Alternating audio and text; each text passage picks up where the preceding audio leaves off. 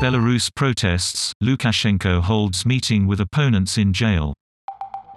The meeting, supposedly on constitutional reform, comes amid 2 months of opposition protests.